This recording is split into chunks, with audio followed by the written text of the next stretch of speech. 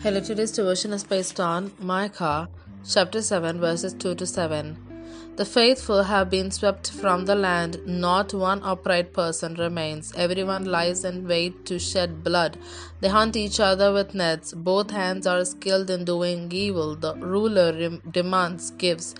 The judge accepts bribes. The powerful dictate what they desire. They all conspire together.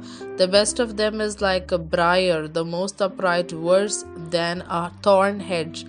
The day God visits you has come, the day your watchmen sound the alarm. Now is the time of your confusion. Do not trust a neighbor, but put no confidence in a friend.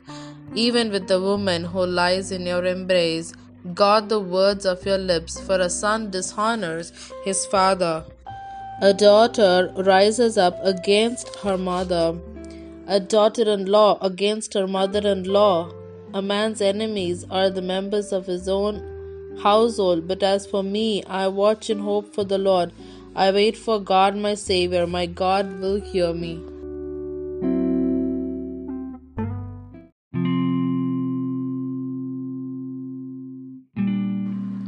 Choosing hope. But as for me, I watch in hope for the Lord. Micah chapter 7, verse 7. I am one of millions of people worldwide who suffer from SAD, seasonal affective disorder, a type of depression common in places with limited sunlight due to short winter days.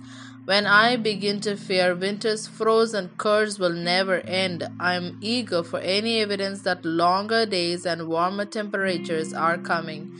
The first signs of spring, flowers successfully braving their way through the lingering snow, also powerfully remind me of the way God's hope can break through even our darkest seasons. The prophet Micah confessed this even while enduring a heart-rending winter as the Israelites turned away from God. As Micah assessed the bleak situation, he lamented that not one upright person seemed to remain. Yet, even though the situation appeared dire, the prophet refused to give up hope. He trusted that God was at work, even if, amid the devastation, he couldn't yet see the evidence.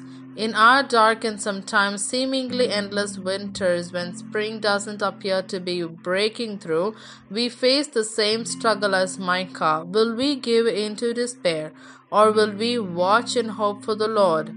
Our hope in God is never wasted. He is bringing a time with no more winter, a time with no more mourning or pain. Until then, may we rest in Him, confessing, "My hope is in you."